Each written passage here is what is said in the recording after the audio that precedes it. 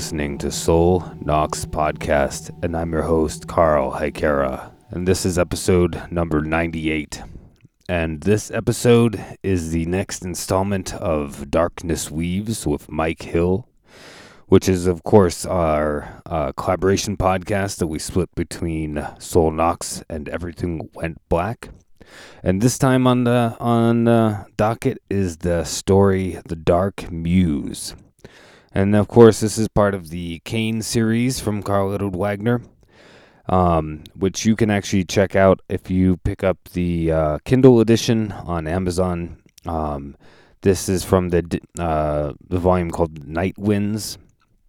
And, you can pick up all the Kane stuff for like $20 on Kindle. So I recommend doing that if you want to read along, because it's pretty much the only easy way to get your hands on this work. Unfortunately, the books are all out of print, so yeah, pretty much Kindle is where it's at. But they unfortunately do have horrible covers, which just got to overlook that. So we're covering, like I said, we're covering The Dark Muse, which is definitely probably my favorite of the stories that we've covered so far. And I hope you guys will be enjoying the episode, everyone who's following along with the Darkness Weaves saga. Definitely very into doing this Kane stuff. I really enjoy it quite a bit. And, so that's what's going on this week. I'm only 2 episodes away from episode 100. So I think I know that the next 2 episodes will be. I'm going to put out 2 of the episodes that I had in the can. They've been waiting to come out on a little longer than I originally intended, but so sorry to the guys. But the first one that will come out on Sunday is going to be with the band Cult Burial, and then the episode after that, which will be the 100th episode, will be with Legerdemain Art. So that's a very epic, great conversation, and definitely want to have him back on. So those will be our next 2 episodes. And then after that, I have the next one with Void, all about, this time we're talking about De Mysterious Dam Sathanas. And then, of course, I have the next Satanism Spirituality with Joe Salino, which will be part 2 of our Satanic Cinema series. And then I have some stuff on the docket, but I got to get recording, man. I'm a little behind, so we might be dropping down to once a week just for a little bit until I get some stuff more get ahead a little bit. But we're going to continue for twice a week for at least the next couple of weeks, so I can get these 2 episodes I've been waiting to go out for a while. And then we'll go from there. But anyways, I'll get into the plugs, and then we shall get right into the episode. I'm part of a gang of podcasters called the Horsemen of the Podcast Apocalypse, which is, of course, every other Monday. You have Brandon Legion with Horror Wolf 666.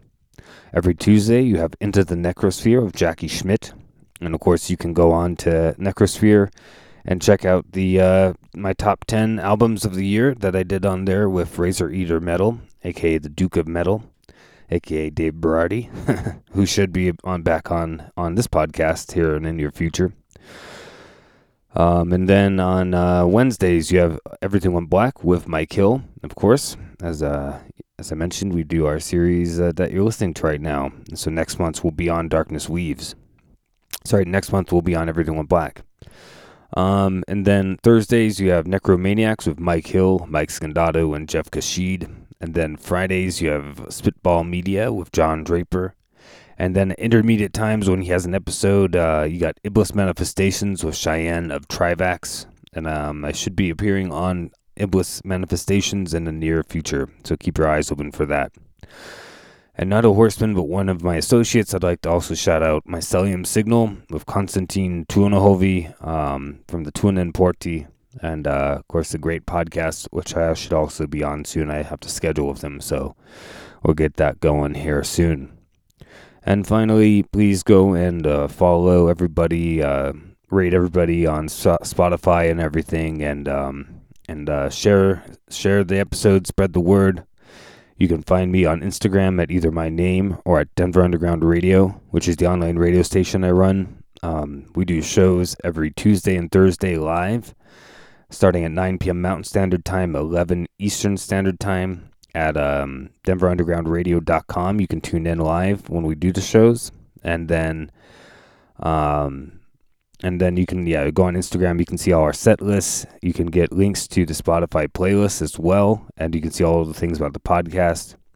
And hopefully here soon we should have some maybe a Patreon or something for our radio show, The Upstairs Room, which is on Thursdays. But more details upcoming. But speaking of which, I do have a Patreon at patreon.com/Stolen Knocks Podcast. It's $2 a month, and my eternal goal is 2 to 4 bonus episodes a month. We'll be getting back into the Dracula series here soon. Kicking off, after the holidays, I had to take a little break because I didn't have time, but we'll have time now. We're gonna kick that back off with Taste the Blood of Dracula and Scars of Dracula. So yeah, hope you guys tune in when I get that up. Should be with Joe Salino again. And then, so that's it. That's the deal. And ultimately, I really appreciate the support and the help from anybody who does sign up to Patreon. It means a lot to me. Helps keep the lights on as times are tough, as I'm sure everybody knows. So anyways, let's get into the episode with Mike Hill. And like I said, this is about the story The Dark Muse, starring Mr. Kane, of course, the immortal, cursed hero, anti-hero of the series. Hope you guys enjoy. Hail Satan.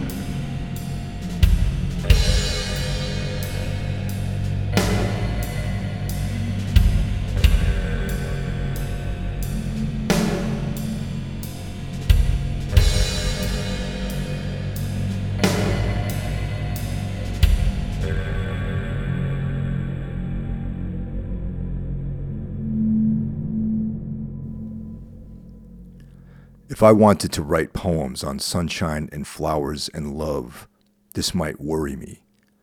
But you know my thoughts well enough.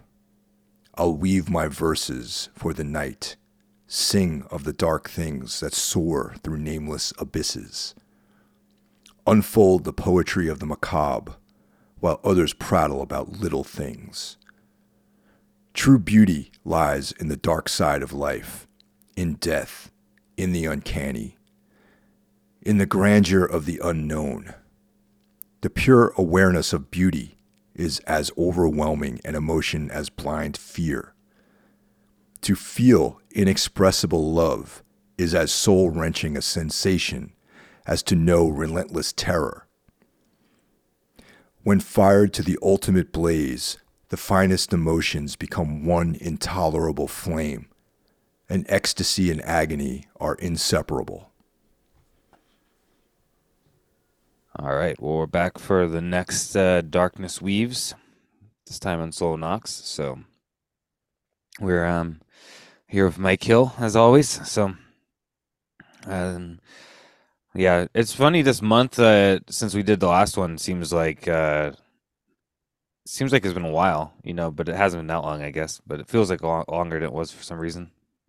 The holiday season does that, man. It's like the end of the year, and people disappear for a while. And I know, like, over Everything Went Black, we took I took a little bit of a break. Same thing with Necromaniacs. So, coming back into the fold, it seems like a longer time has passed than it actually has. Yeah, sometimes that it's like that. I think well, I think we also recorded the episode early on in December as well, so I think that's part of it, right? So Yeah. yeah. But what was I gonna say? I don't remember. But yeah, I feel now we're doing the Dark Muse. So I yeah, I really like the story. I'm just well, quite a bit actually. And I know you said that's one is one of your favorites, so I say that every single episode where we talk about one of these stories. Well, this one's my favorite, but I feel like this one is actually one of my favorites. It's there's a lot of interesting stuff in here, a lot of cool like ideas, and also there's Wagner. Like I feel like there's some like self-referential stuff in here too, which we'll get into when we start talking about the story. yeah, I feel like I do feel like Wagner's puts himself at least in a little bit in each story. I feel like that's pretty common, right? Yeah, We've noticed that we marked that out when we were um covering the previous collection. It's like, yeah, here's a story that's based off of stuff that he experienced. You know what I mean? Or he puts like a little bit of himself in there. yeah, definitely. And also just some of the locales like Knoxville, Tennessee, and places that are places that he grew up or lived in. He's it's more like intimate for him. Yeah, which I mean, you're not getting that with Kane necessarily, but there's other No, stuff that definitely. you're putting in, Yeah. yeah. But yeah, I guess we can get into it. But uh, what was I gonna say? But before we get in, I just want to ask, how was your holidays? Oh, the holidays were nice, actually.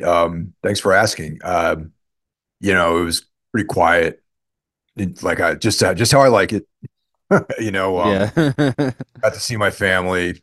Me and my girlfriend went up to visit my folks, and she's an excellent cook, so she prepared meals for everybody, which was very much appreciated. And then New Year's Eve was just the two of us, watching Twilight Zone and hanging out, eating, stuff like that. right. You spent rung in the New Year watching Twilight Zone. It's like, yeah, it's like a thing. It's gonna be a tradition, I think, every New Year's Eve to do a Twilight Zone run through. Yeah, man, it's been a while since I've actually watched the original Twilight Zone episodes. I watched Night Gallery because I got that DVD set that I remember telling you about. But I think you picked the same thing up. Yeah, I did. Yeah, great. yeah. But yeah, it's been a while since for Twilight Zone. Yeah, Twilight Zone's cool because like a lot of the writers, like Richard Matheson, wrote a bunch of episodes for Twilight Zone, and yeah, it's incredibly well written show, and Rod Serling had a really great vision for that thing. Night Gallery too. Night Gallery too is also very incredible. Night Gallery is cool because you get you know um weird fiction stories like Right. in there too. I mean, there's a couple of Lovecraft ones. I think there's Cool Air, and I forget if there's one other, but yeah. So it's like actually like you're getting like some of the all that weird tales type of stuff in Night Gallery. Uh, where Twilight Zone I think is mostly his stories, right? Yeah, and there's some other writers like I mean there's a bunch of episodes that Richard Matheson wrote, and he's just legend for television writing and just even novelist, short stories and all that stuff. I'm a huge Matheson fan, and he wrote a trilogy of terror, which is one of the best things. I mean, they're based on short stories too, that were collected. Actually, the version of I Legend that I have has uh, the original, some of those short stories collected within the same volume, and anything he's connected to is always really good. Yeah, Richard Matheson's great. I remember last year listened to the audiobook of Legend of Hell House, which is one of my favorite books by him. Like Yeah. it's a really great book. I've read it a few times, but I don't know. I just got that. I was like, I'm gonna listen to the audiobook too. So why not? I've been listening. I think I told you about the series the R. Scott Baker series I'm reading. Yes. I'm almost done. I'm literally to the last like 2 hours of the last audiobook. There's 7 books altogether. Um, I think there's supposed to be 2 more that he's gonna do eventually, but yeah. Particularly if people like Kane, I think the Baker stuff is gonna be pretty appropriate. It's very much dark fantasy. It's part of that. Have you heard of the whole kind of genre like grim dark? Yeah, definitely. That's like dark fantasy, like epic fantasy with like a little, but like with like kind of like a sword and sorcery, like darkness associated with it. Yeah, and kind of just like yeah, stuff being fucked up, and I guess he kind of considers his work in that kind of genre.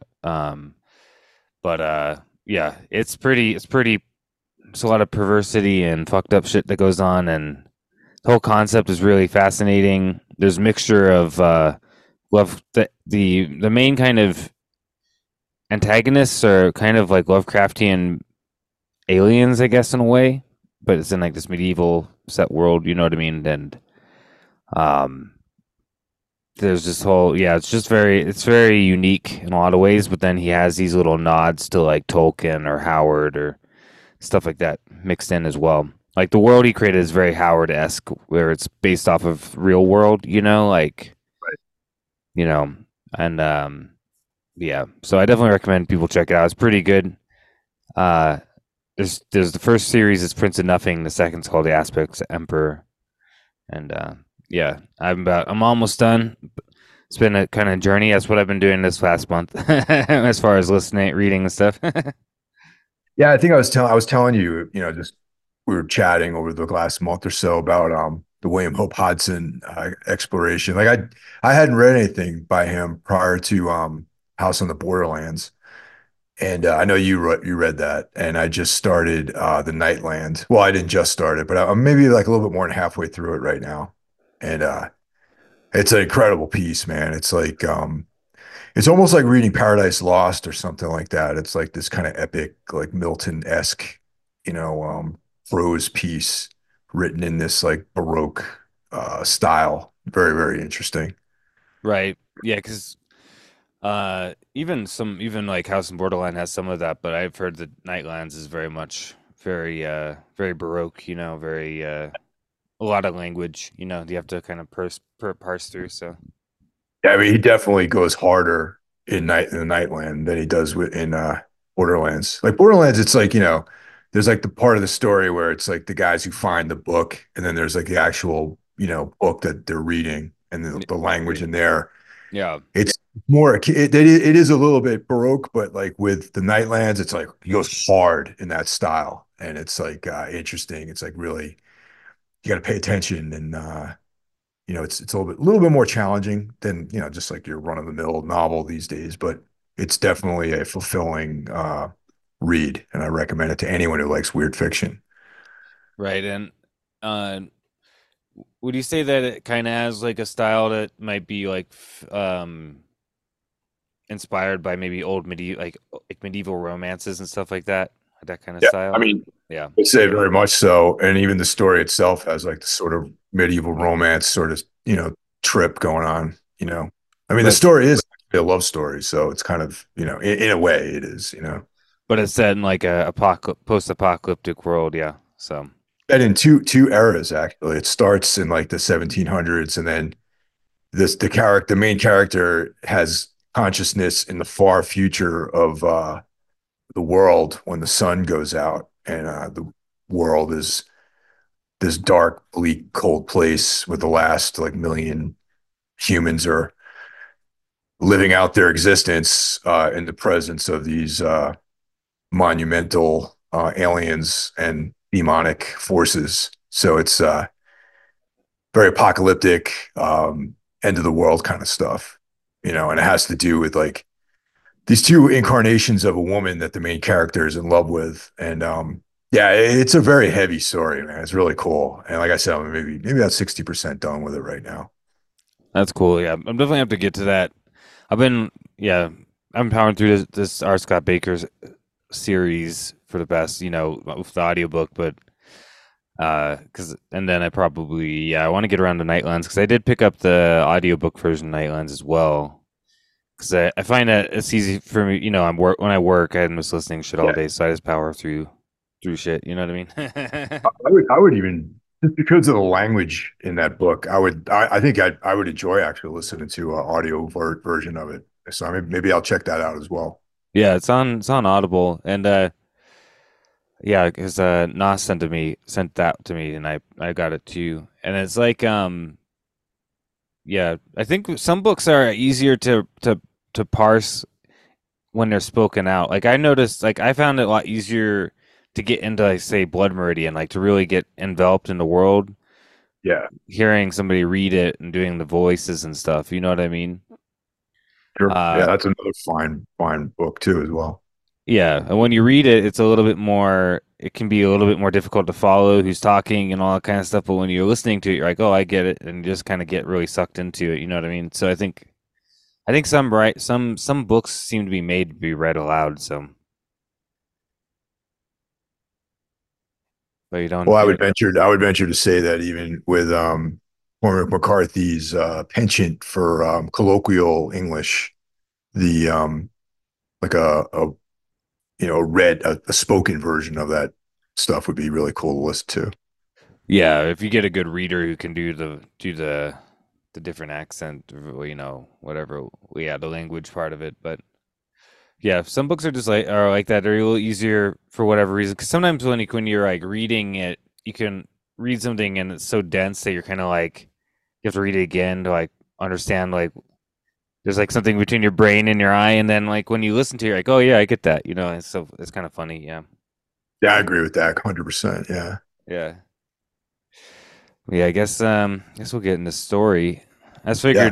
figured it might be worthwhile actually for these stories for this series to like talk about if we're reading anything weird fiction related that people might be interested in as well with this. So Yeah, definitely.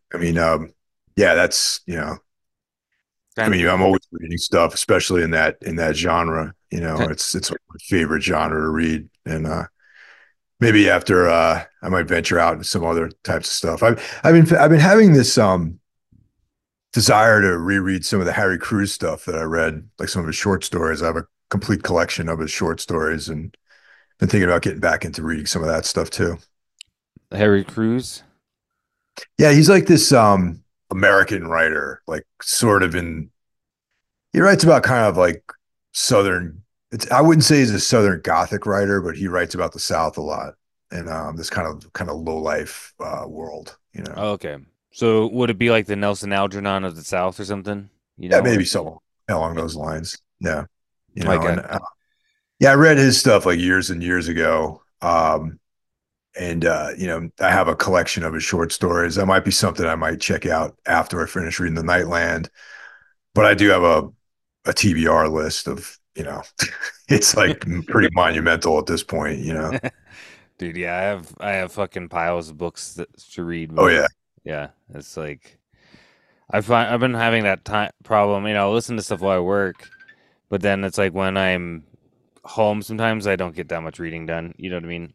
Because you're just like tired and Yeah. like I'm just gonna watch something, and then you're like, Oh, totally. Yeah.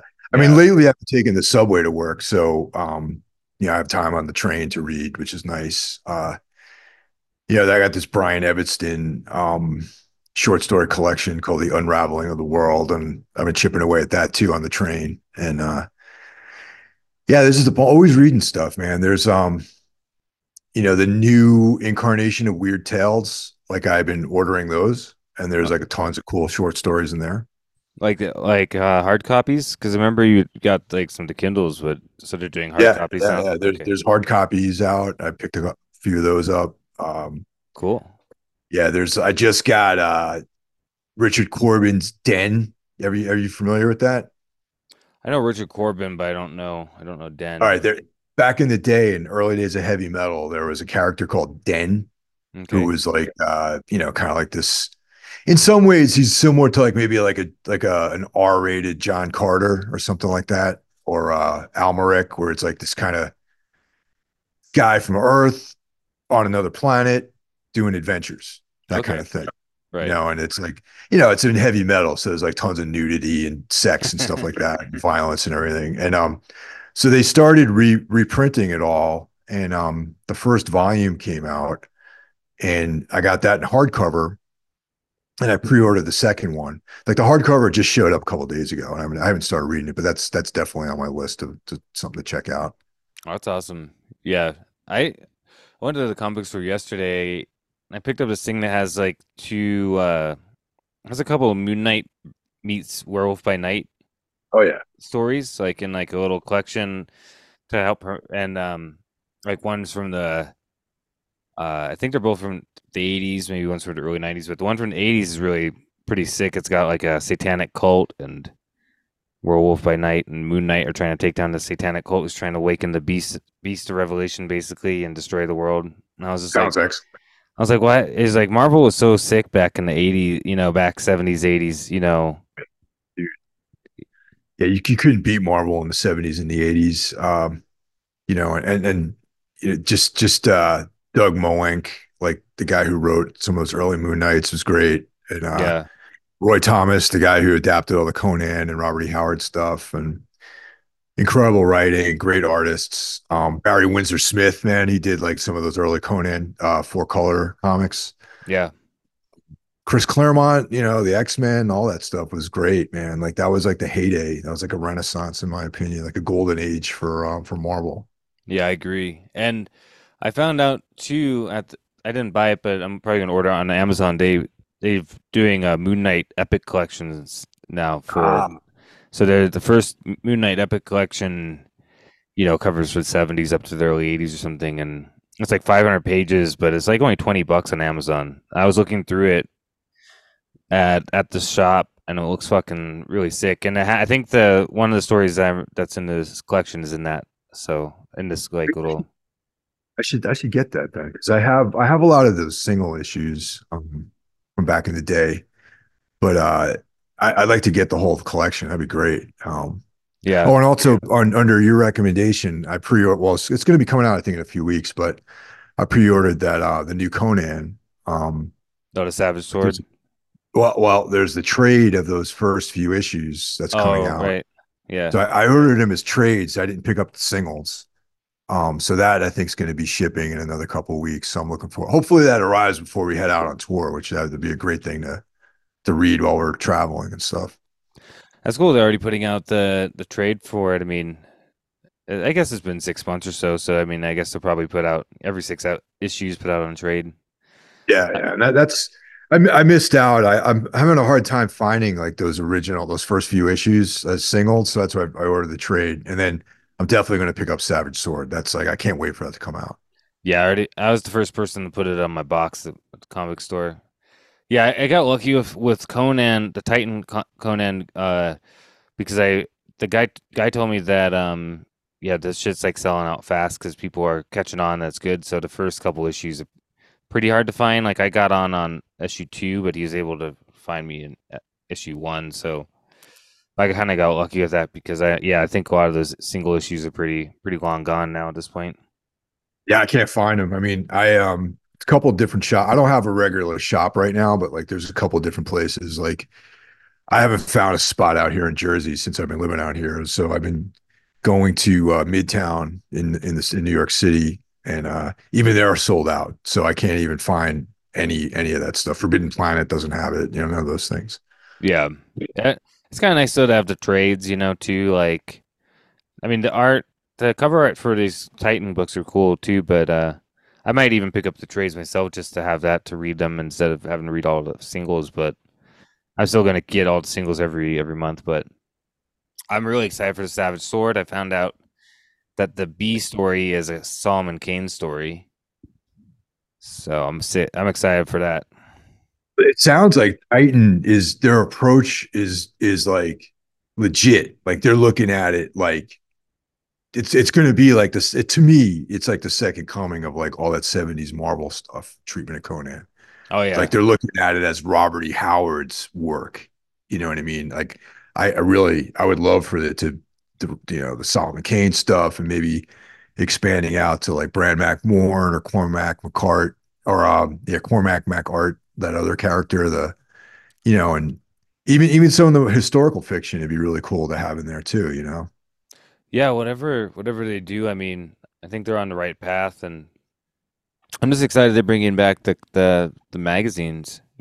Like Marvel, when Marvel got the license back there for a couple years, they just put out kind of like a Rager comic version of Savage Sword that wasn't that Yeah. great. It was okay.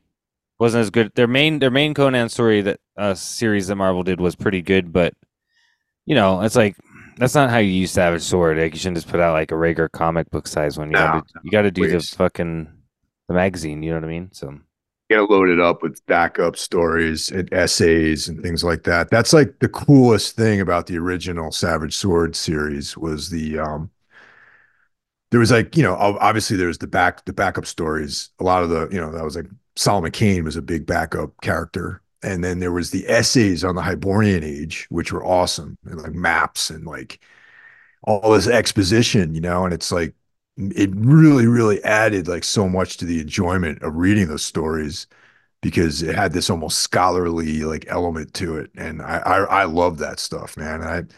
I'm looking forward. It seems like the Titan version of Savage Sword is going to be kind of like a return to form with that sort of stuff. yeah, I think so.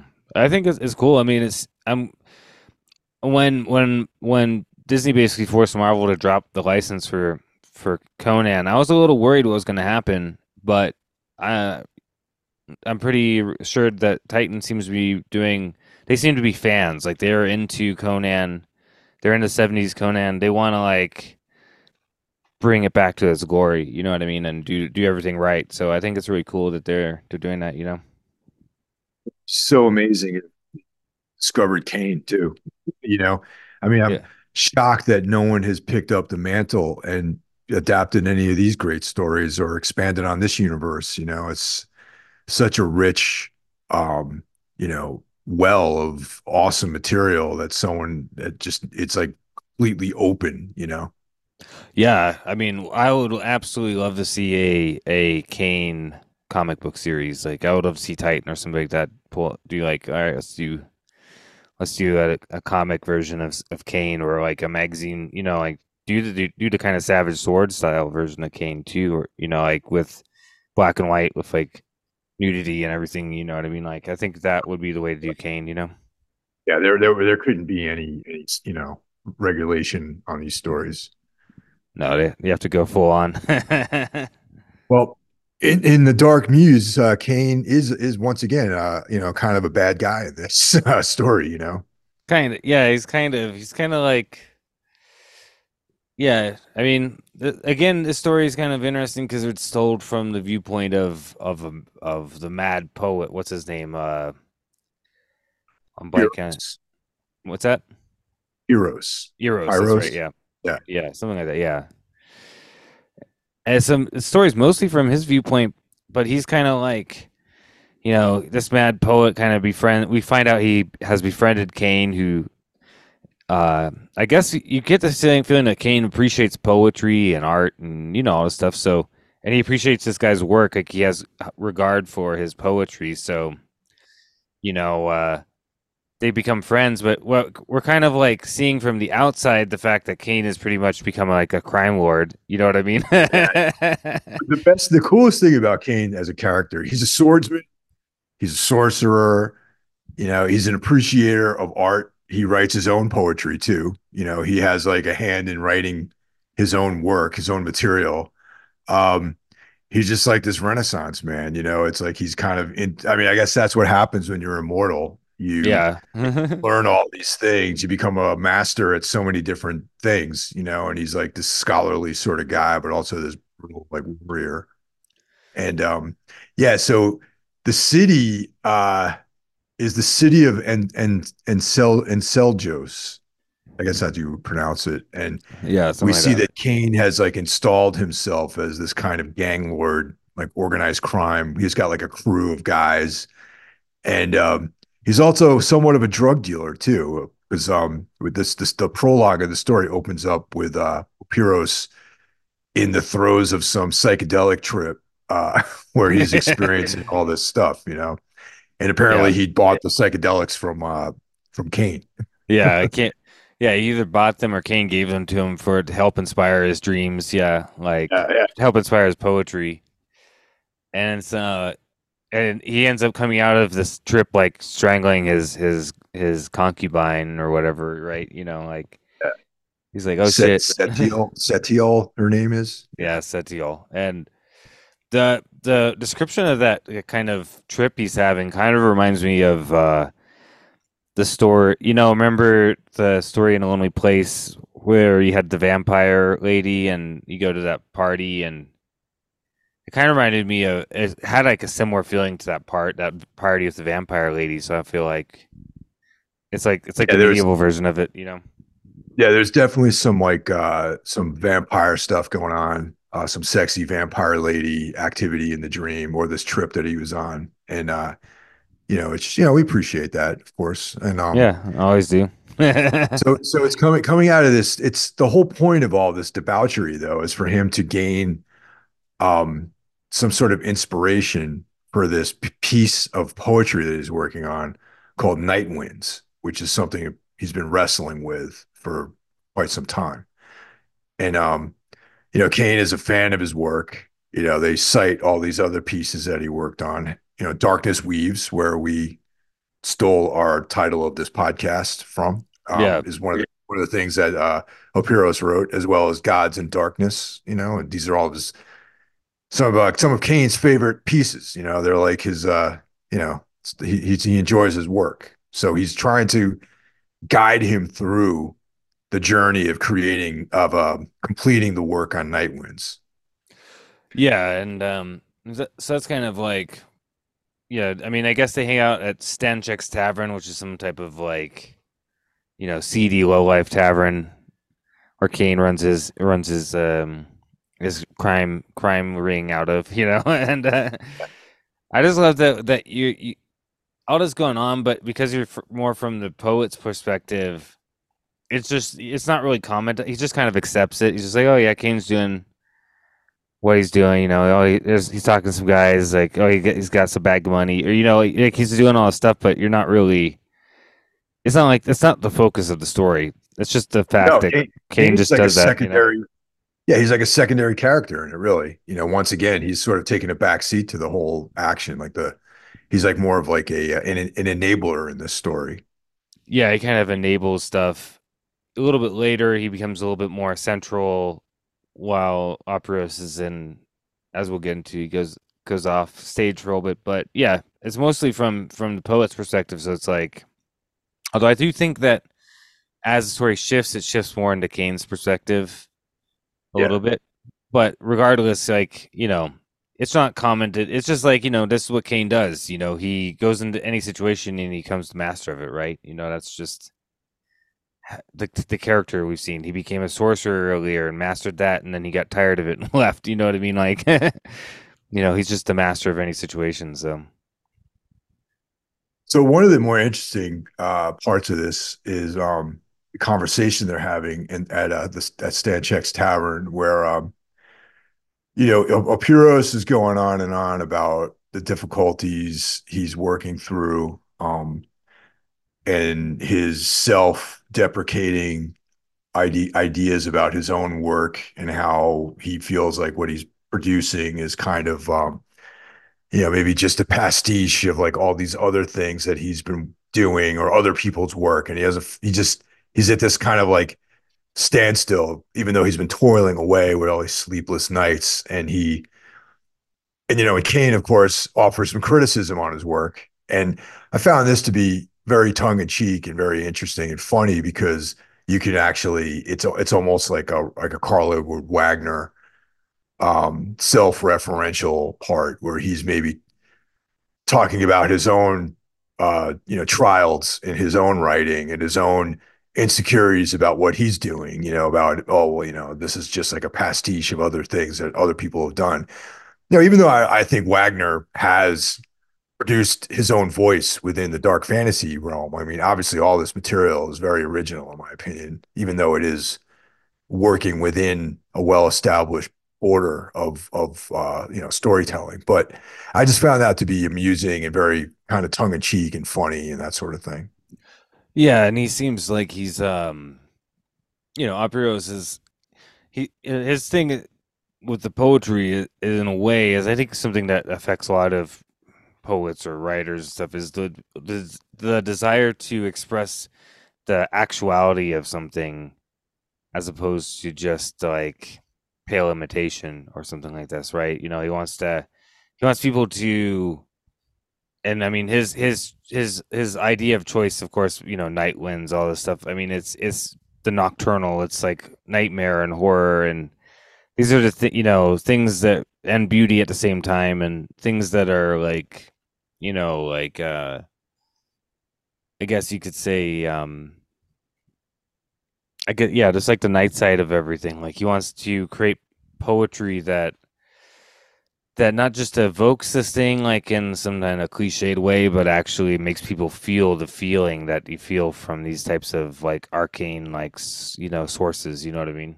Like Yeah, I mean, it's pretty much captured in the intro that we had in the beginning that you selected, where he's not interested in trivial stuff. He's not interested in like the banalities of everyday life. He finds to be the true beauty to be in the darkness, and the likening finding love to extreme sheer terror and that sort of thing, like the intensity and extremity of life and the darker recesses of human experience are the things that he's interested in. And it rings true. Like he wants people, like you were saying, to experience the actual feeling, not a simulation of that. And that's where he talks about creating like the perfect poem, because I think Kane asked him to define what he thinks to be the perfect poem, which is what he's been chasing this whole time. And in his attempt to create Night Winds, which is like, he's is going to be the grand total of his entire efforts, So yeah, and it rings true. I mean, you and I both are, we dabble in creative stuff and we play around and we mess around in music and writing and all the art in your case and and it's like we both probably relate to those sentiments. oh yeah, definitely. I feel like the stuff that he's talking about it.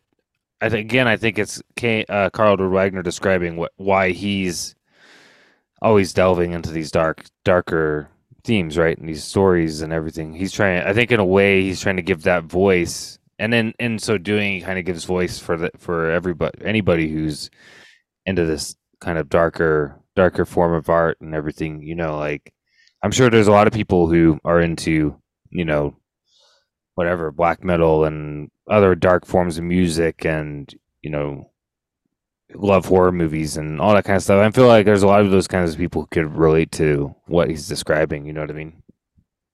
Definitely.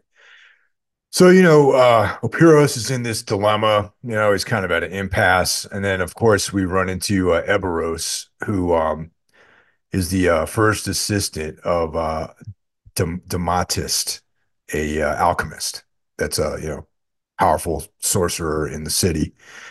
Now, this part, this story, to me, there's a lot of like humor in this. Um, So he's looking to borrow money for gambling, right? Purposes. And he lost all this money and he's like, I can win it back. So, Kane rolls up to Kane, and Kane totally takes advantage of the situation.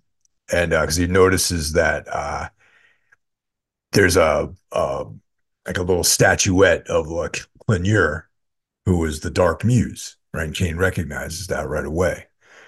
And I try to remember exactly how this goes down, Yeah, but it was yeah, the Iberos, whatever his name is. yeah, Yeah, he like comes up. I think it's funny because he's like, I did the astrological stuff. This is the night I cannot lose. This kind of stuff. And he's like begging Kane. He's like, I've prepared. I have this to give you in deposit for the money. You know what I mean? Like when I make the money, you give this back to me, and I'll give you your money. Kind of thing. yeah, And that's when they have the little statue. And so they do it because I think Kane sees the opportunity that the potential opportunity in this, and and they give the money to the Everos, whoever his name is, and he runs off to go make you know go gamble. And now that's when we find out about the Dark Muse and the statue and what it all means. You know what I mean? Yeah, that's essentially, would be possibly be the answer to Epiros's dilemma, where you go into the embrace of the dark muse, and she takes you to this dream world, a world of dreams and nightmares, and you experience her dark embrace, and you will get inspiration. That's what he's looking for, basically, to complete his work on Night Winds. Um, But what I thought was awesome. Once again, Kane, he's kind of like a scumbag. He like not only is he a crime lord and a guy who provides drugs to Epiros in the beginning, but he also swindles Eberus out of the Clonure statue, which I found to be very, very funny. But it's like, I don't know, it's like some Tony Soprano kind of thing. It's, Yeah. What? Yeah. Like this statue, I guess, is supposed to be like priceless. Like I forget, as like some sorcerer made these statues that connect with the muses, and this was one of the few that's still known in the known world, right? And this Erebros guy stole it from his master to use for the eventuality if he had to like put it up against the money. That's how certain he was that he was going to win, right? And so he's pissed off, but Kane kind of like basically what's like what would be the word? He doesn't muscle him, but he definitely intimidates him into just giving up, to pretending to give up, at least. he like swindles him out of this statue, and and it puts Eberus in a situation where he has to potentially flee the city because his the main alchemist is going to be like, what's up? You stole this thing from me, like, you're responsible for it now. Yeah, exactly. So, but at the same time, Kane does this for Aprios, which I think almost in a weird way though shows that he actually kind of likes he likes Aprios. You know what I mean? That for whatever reason, it's like he's actually genuinely likes him. You know what I mean? Yeah, yeah, definitely. I mean, it's pretty clear that they're friends. You know what I mean? Like, I mean, I think even Apiros comments about when he first met Kane, how they liked each other basically. Yeah, exactly. Like Kane's not like he's not like a bad guy in the sense that he can't be friends with people, or he doesn't have do the right thing sometimes. But he just is amoral. Yeah. If he decides he likes you, then you know he'll like do whatever to help you out. But if he doesn't like you, then there's always a certain point to how much he'll help you. You know what I mean? Well, I mean, he's also very self-serving too, and self-centered, because later on in the story, there's a point where he even considers leaving his men, like abandoning his men for, when some action happens later. And and even back in Two Suns Setting, like he thought about killing the giant, and taking the crown. So he's like chaotic, you know what I mean? Like there's a chaos about him. And he's unpredictable, and he can go kind of whichever way the wind blows, I guess. I feel like in D&D terms, he'd be chaotic neutral. Yeah, exactly. You know That's what I what I was mean? trying to explain. Yeah, like he'd just do whatever. He's like, but and never, yeah, at his whim, kind of. But yeah, but yeah, that's what we find out. Like when they leave, and of course, Kane has his men, and they're like leaving, and he has this feeling that this alchemist assistant guy Eberos is going to be a problem, right? So he kind of basically forces Aperos to wait, and so they can all go together, because I think he knew that something was going to happen, right? Because Eberos went all this money, so now he's able to hire guys. And sure enough, like they walk up, and this like beggar lady comes up, and um, Kane gives her some money, and she tells him like there's a bunch, whatever, 7 men or whatever talking about Kane. So he knows that they're like laying in wait for him around his corner.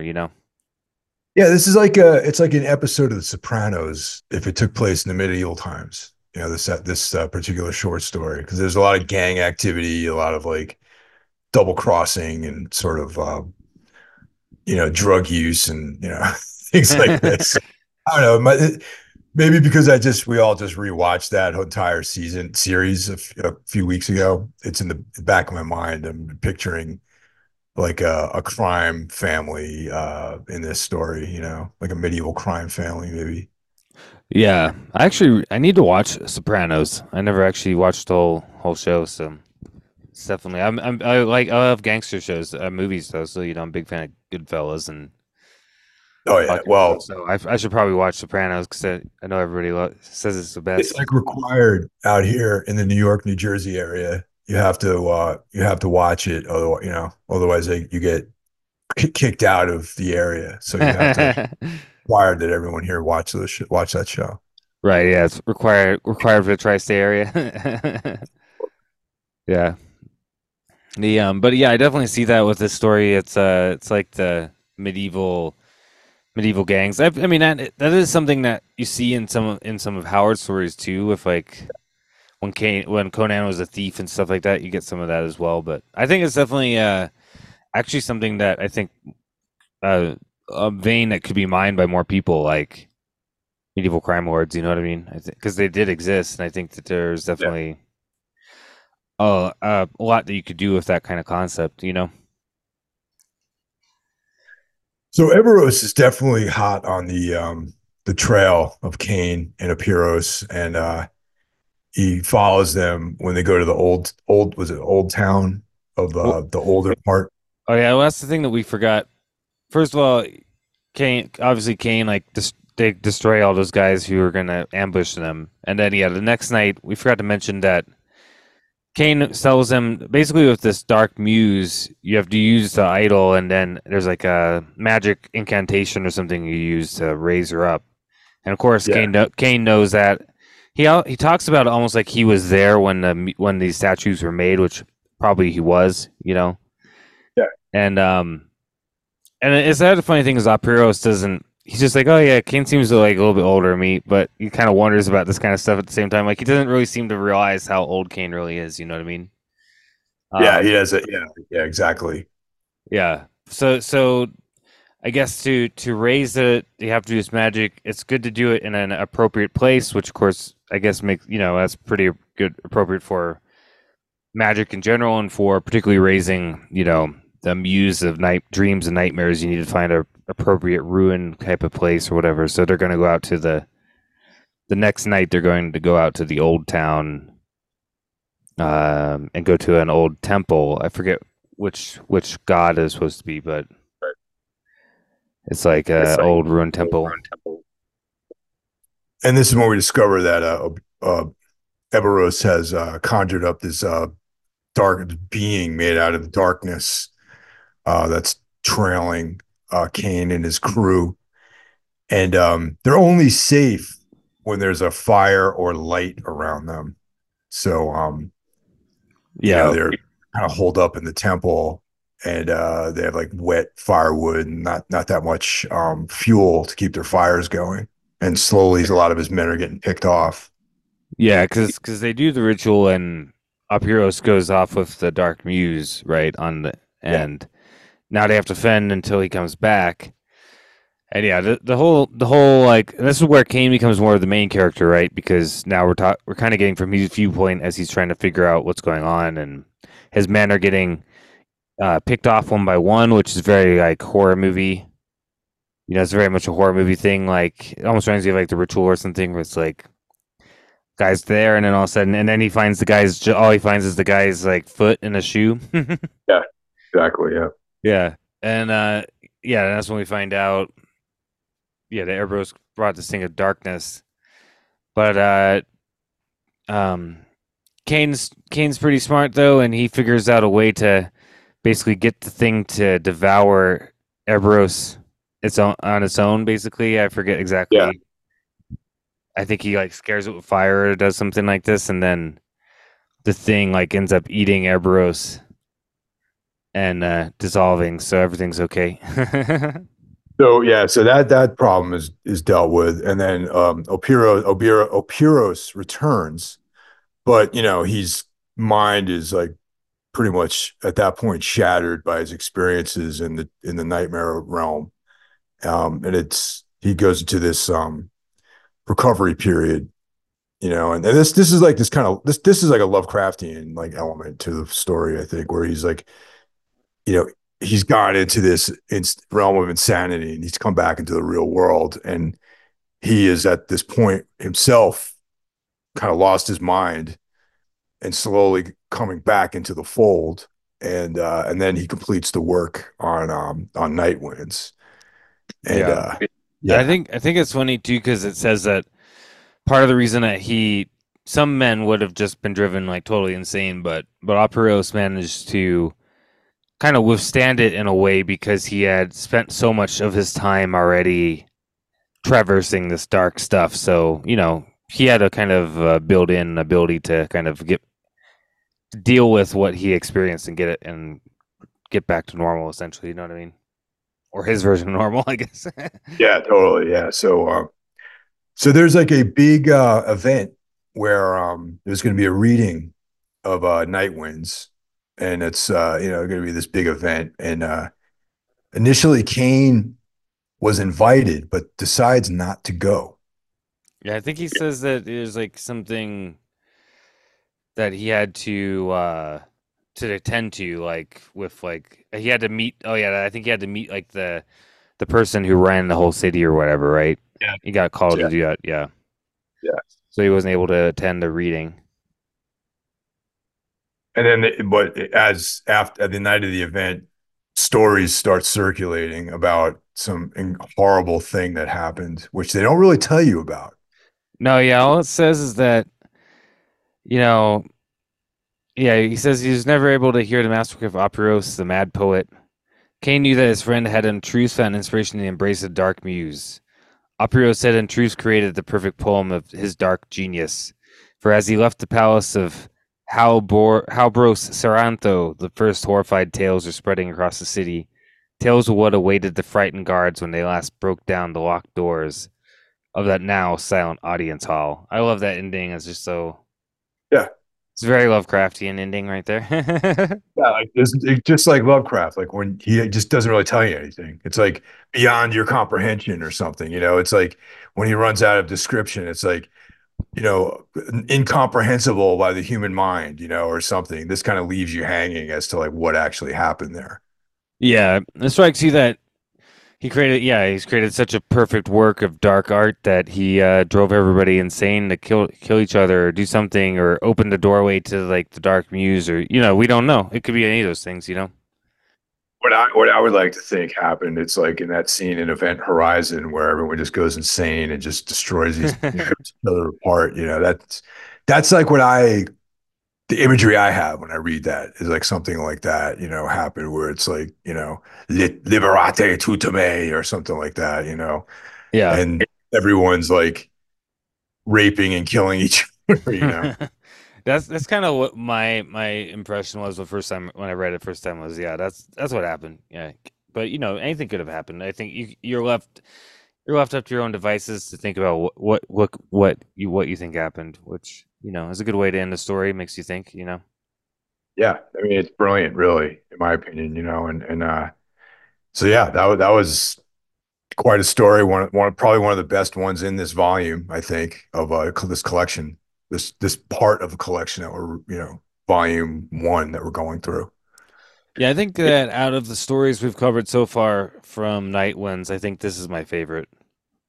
I Yeah, mean, definitely. I do like the other ones too, but there's a lot to the story that I like the most because it's you got you got the whole element of talking about like the dark inspiration and you got that Lovecraft element of insanity and you got the Howard element of like Kane taking on like some dark monster in the dark and like it's got a lot it's got pretty much everything and it's very much like I think one of the things again with this that you see with all these Kane stories so far, except for maybe Two Sun Setting, which is probably so far the most like traditional sword and sorcery one. I think that the rest of them I feel like Wagner's always trying to come at the sword sorcery from an angle, if that makes sense. Like he's always trying to find some kind of like weird, some type of different way to intersect with the conventional sword sorcery and do some, like having a mad poet be the main character. That's bringing very much a Lovecraftian idea of the mad poet or the Yeah. mad Arab or something, and but having it be from his point of view, you're getting kind of a very different viewpoint of the character of Kane, right? From his viewpoint. So you're always seeing Kane also in all these different reflections of the character. And only rarely are you getting his internal viewpoint, which I really like as well. Because it's really interesting to see the other people's perspective of him. And Yeah, definitely. And in the last one we did in Two Suns Setting, that's almost like a Western, really, so much of that story. yeah, it's like a Western sword and sorcery story in a lot of ways. Yeah, it very Yeah. much has that feeling. And yeah, so I feel like each story kind of hitting at a different viewpoint. But I mean, Howard, even Howard, who created in a lot of ways sword and sorcery as we know it, also did the same thing. Because if you think about something like a story like Beyond the Black River, that story is basically like you know a frontier story set in the in the Hyborian age. You know what I mean? Like with people like fighting the Picts who are supposed to be like the Indians. It's basically like a Western frontier story, right? So Yeah. he was already kind of doing that, but I think Kane. I think Wagner's taking a little bit of a different approach with that, where sometimes you're also getting it from such a utterly different viewpoint, like some of those early stories we cover, like the one that was from the viewpoint of the woman that he loved that he kept bringing back and everything. Like Yes. sometimes it's very interesting, and I really like that about this stuff. And I think that's part of what makes this stuff very uniquely Wagner, because it seems like he's one of those people who could really approach, be it weird fiction or sword and sorcery or whatever he's doing in this kind of oblique different way. You know what I mean? Yeah, definitely. And that's going to continue um, on throughout all these stories. We run into all other, there's a lot to ahead of us, Yeah. with the rest of the stuff. And you wait till see we just everyone listening, just wait till you see where we go with all this stuff, because there's such a rich um tapestry of stuff that Wagner gets into when he's telling the story of Cain. Yeah. I mean, I'm definitely looking forward to getting into the novels too, and seeing how he develops Kane in like a novel length format. And yeah, which those ones are definitely we'll have to break up probably into a few episodes, right? But Oh yeah, yeah. There'll be yeah, there'll be multi-part episodes for sure, because there's a lot. They're pretty dense. There's a lot of things to get into. but I think we got. I mean, I don't know. Yeah, we got a little ways before we get into novels, I think, right? So Yeah, we got a while before we get into that for sure. yeah, because we still got three more in this collection, and I'm not sure. What's the next one? The next one isn't it Dark Crusade? Is the next one? Fury. What's that? Or is it the Book of Cain? Oh, the what's that? Are you talking about the actual Book of Cain, or the next volume, or the next Yeah, short story? the next volume. Next volume would be the Book of Cain, right? Yeah, Yeah, because that's short stories, and then you got the the one that three you were talking about with the undead reanimated lady is Undertow. Undertow. That's right. Yeah, Yeah, yeah. Our next story will be Raven's Eerie. So yeah, that's a good one too. Yeah, yeah. yeah, Undertow is almost like like a very like a gothic tale, really, in some ways, like a gothic horror story. yeah. That one's like a gothic horror story told in like a kind of modernist type of language, because it's so fractured and coming from all these different viewpoints. You have to kind of like figure out what's going on. You know what I mean? Yeah, Uh, definitely. yeah. It's he's always like shifting how even like the language of the stories and the way he's writing the stories, which I think is really cool.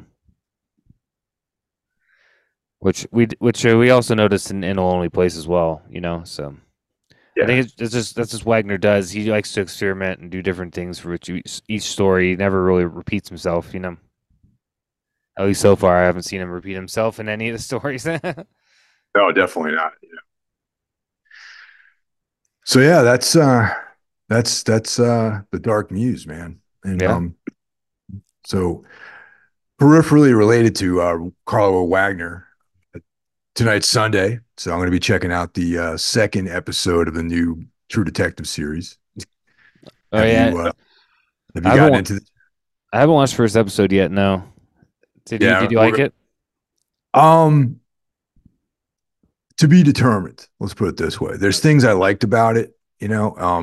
We're gonna watch episode 1 and 2 tonight again, or rewatch one and then go into two. There's things I liked about it, and but I'm not I'm reserving my final determination until maybe mid-season to see if what how I feel about it really. Right. You got to see where it goes and how it develops before you can really cast judgment on it. Right. Yeah, yeah. There's things I like about it. We'll see if they drop the ball or not, you know. It's always the danger.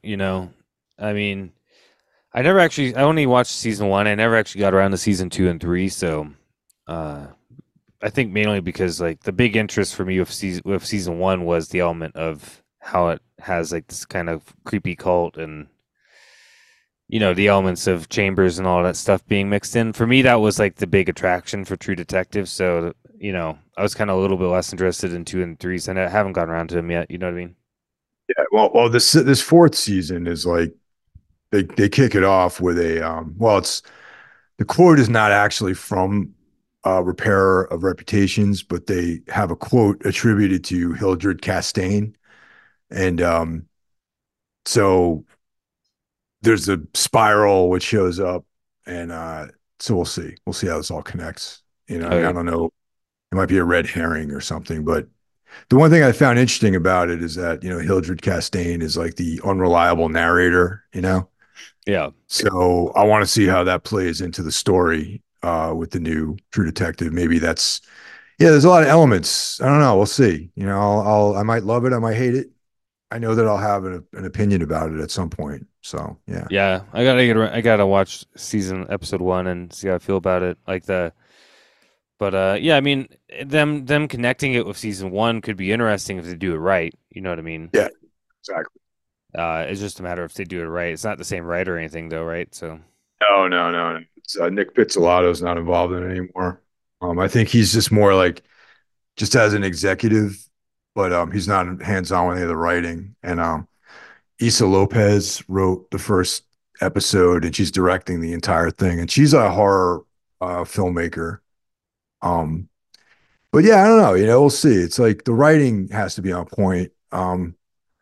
So far there's some character stuff I don't really like, but there's some elements to the story that are interesting. It takes place in like some fictitious Alaskan town, and it's the last sunset of the year, and it's going to be like 60 days of darkness, and all this kind of stuff, which is like interesting. And there's elements of the thing, that kind of stuff. So we'll see how it goes.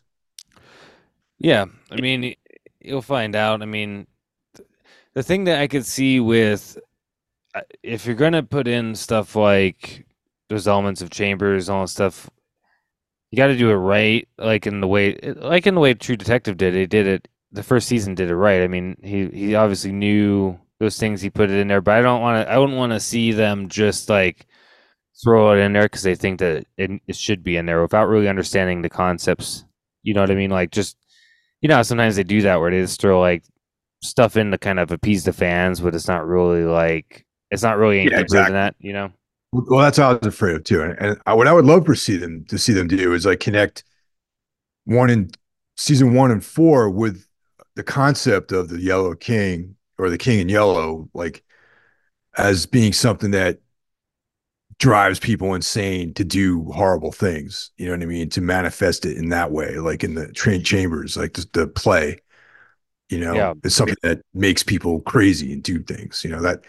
That's kind of like what I hope they do, but we'll see. That I would like them to develop it like is the end of, in my opinion, I just rewatched season one before you guys did those episodes on Everything Went Black, and I feel like I just really get that feeling at the end of season one, like when he sees like the altar for King in Yellow, and he actually looks up and there's this like whole like swirling something. I'm like, I think he's actually seeing that there is this force here that's driving a lot of this stuff, right? And Yeah. I'd like to see them develop that because I feel like they kind of left it there, and you're kind of like, okay, well, what was that? And then they just never came back to it in season two and three, right? It was just kind of left. But you could Yeah. definitely develop that in a way, like you said, like have some other enclave of the King in Yellow cult or whatever, existing in someplace like Glasgow. It'd be a really cool way of developing it, I think, and maybe you don't have to explain stuff, but just kind of develop that. Yeah, this is something kind of weird going on. Like there's, you know, Well, at the end of all this, me and Ralph are going to do a rundown. If and maybe we'll have all three of us do it. Maybe we'll all, if you want, if you watch it too, maybe we can have everyone, all three of us discuss it. It's yeah, definitely worth it, I think. that'd be cool. Yeah, I mean, I definitely want to watch it. I just hadn't got around to watching one, but I'm gonna get to that as well. So I'm pretty curious to see what they're gonna do. So Right on. I'll let you know. Oh, yeah, but I'll definitely watch it. So it'd be kind of cool to do that. So yeah, this is we're getting the steam up for this next attempt here, and we're looking forward to hitting the next one, man. Oh yeah, yeah. I'm really enjoying the Kane stories a lot. Like this is definitely this is sick. Thanks a lot. Perfect. Thanks, dude. You gotta take care now. Bye.